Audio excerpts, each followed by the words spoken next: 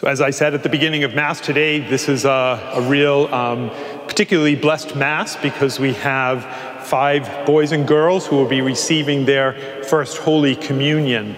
I just wanted to draw their attention, but also yours, just to remind us why do we do this? Why is the Eucharist so important? And so if we look up to this last panel right here, so the very last one before we hit the wall, and we can see there the Last Supper. And so we see Jesus at the table with his disciples around him as he gives to them 3 important things: the Eucharist, the priesthood, and the reminder to love one another. The Eucharist, the priesthood, and the reminder to love one another. And just in the same way that Jesus chose those 12 to be with him on that day for the first Eucharist, it says in the reading today, and I'm going to be talking to the 5 of you, that you didn't choose Jesus today. Jesus chose each one of you. Just think about that. Jesus planned that for today, that you would be receiving your first Holy Communion. And not only that did he choose you for that, which is a very important thing, but then he goes on to say, well, why am I choosing you?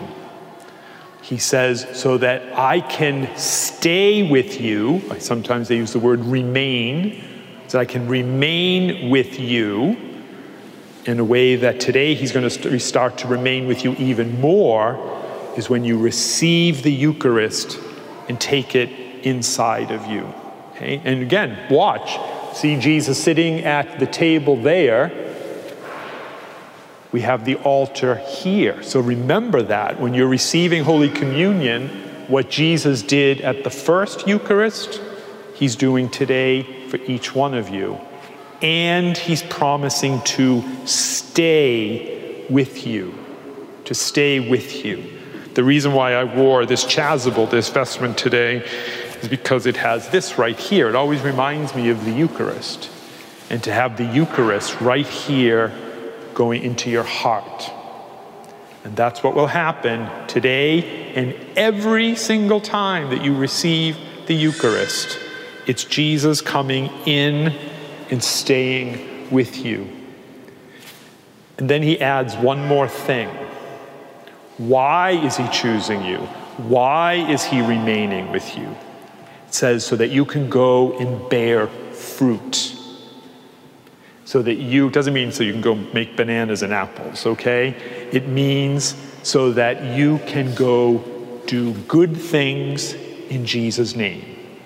To bring Jesus to anyone you meet by your actions, by your words, by your prayers, that you bring the Lord to others. So again, just follow that line because I think it's really important and really beautiful.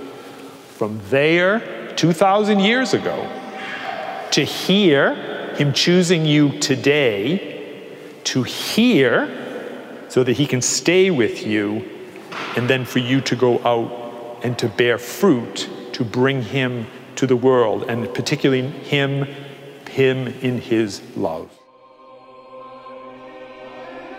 Thanks for listening to Within the Walls of St. Paul's Sunday Homilies. Please consider supporting us by visiting stpaulparish.org. That's stpaulparish.org. God bless and see you next time.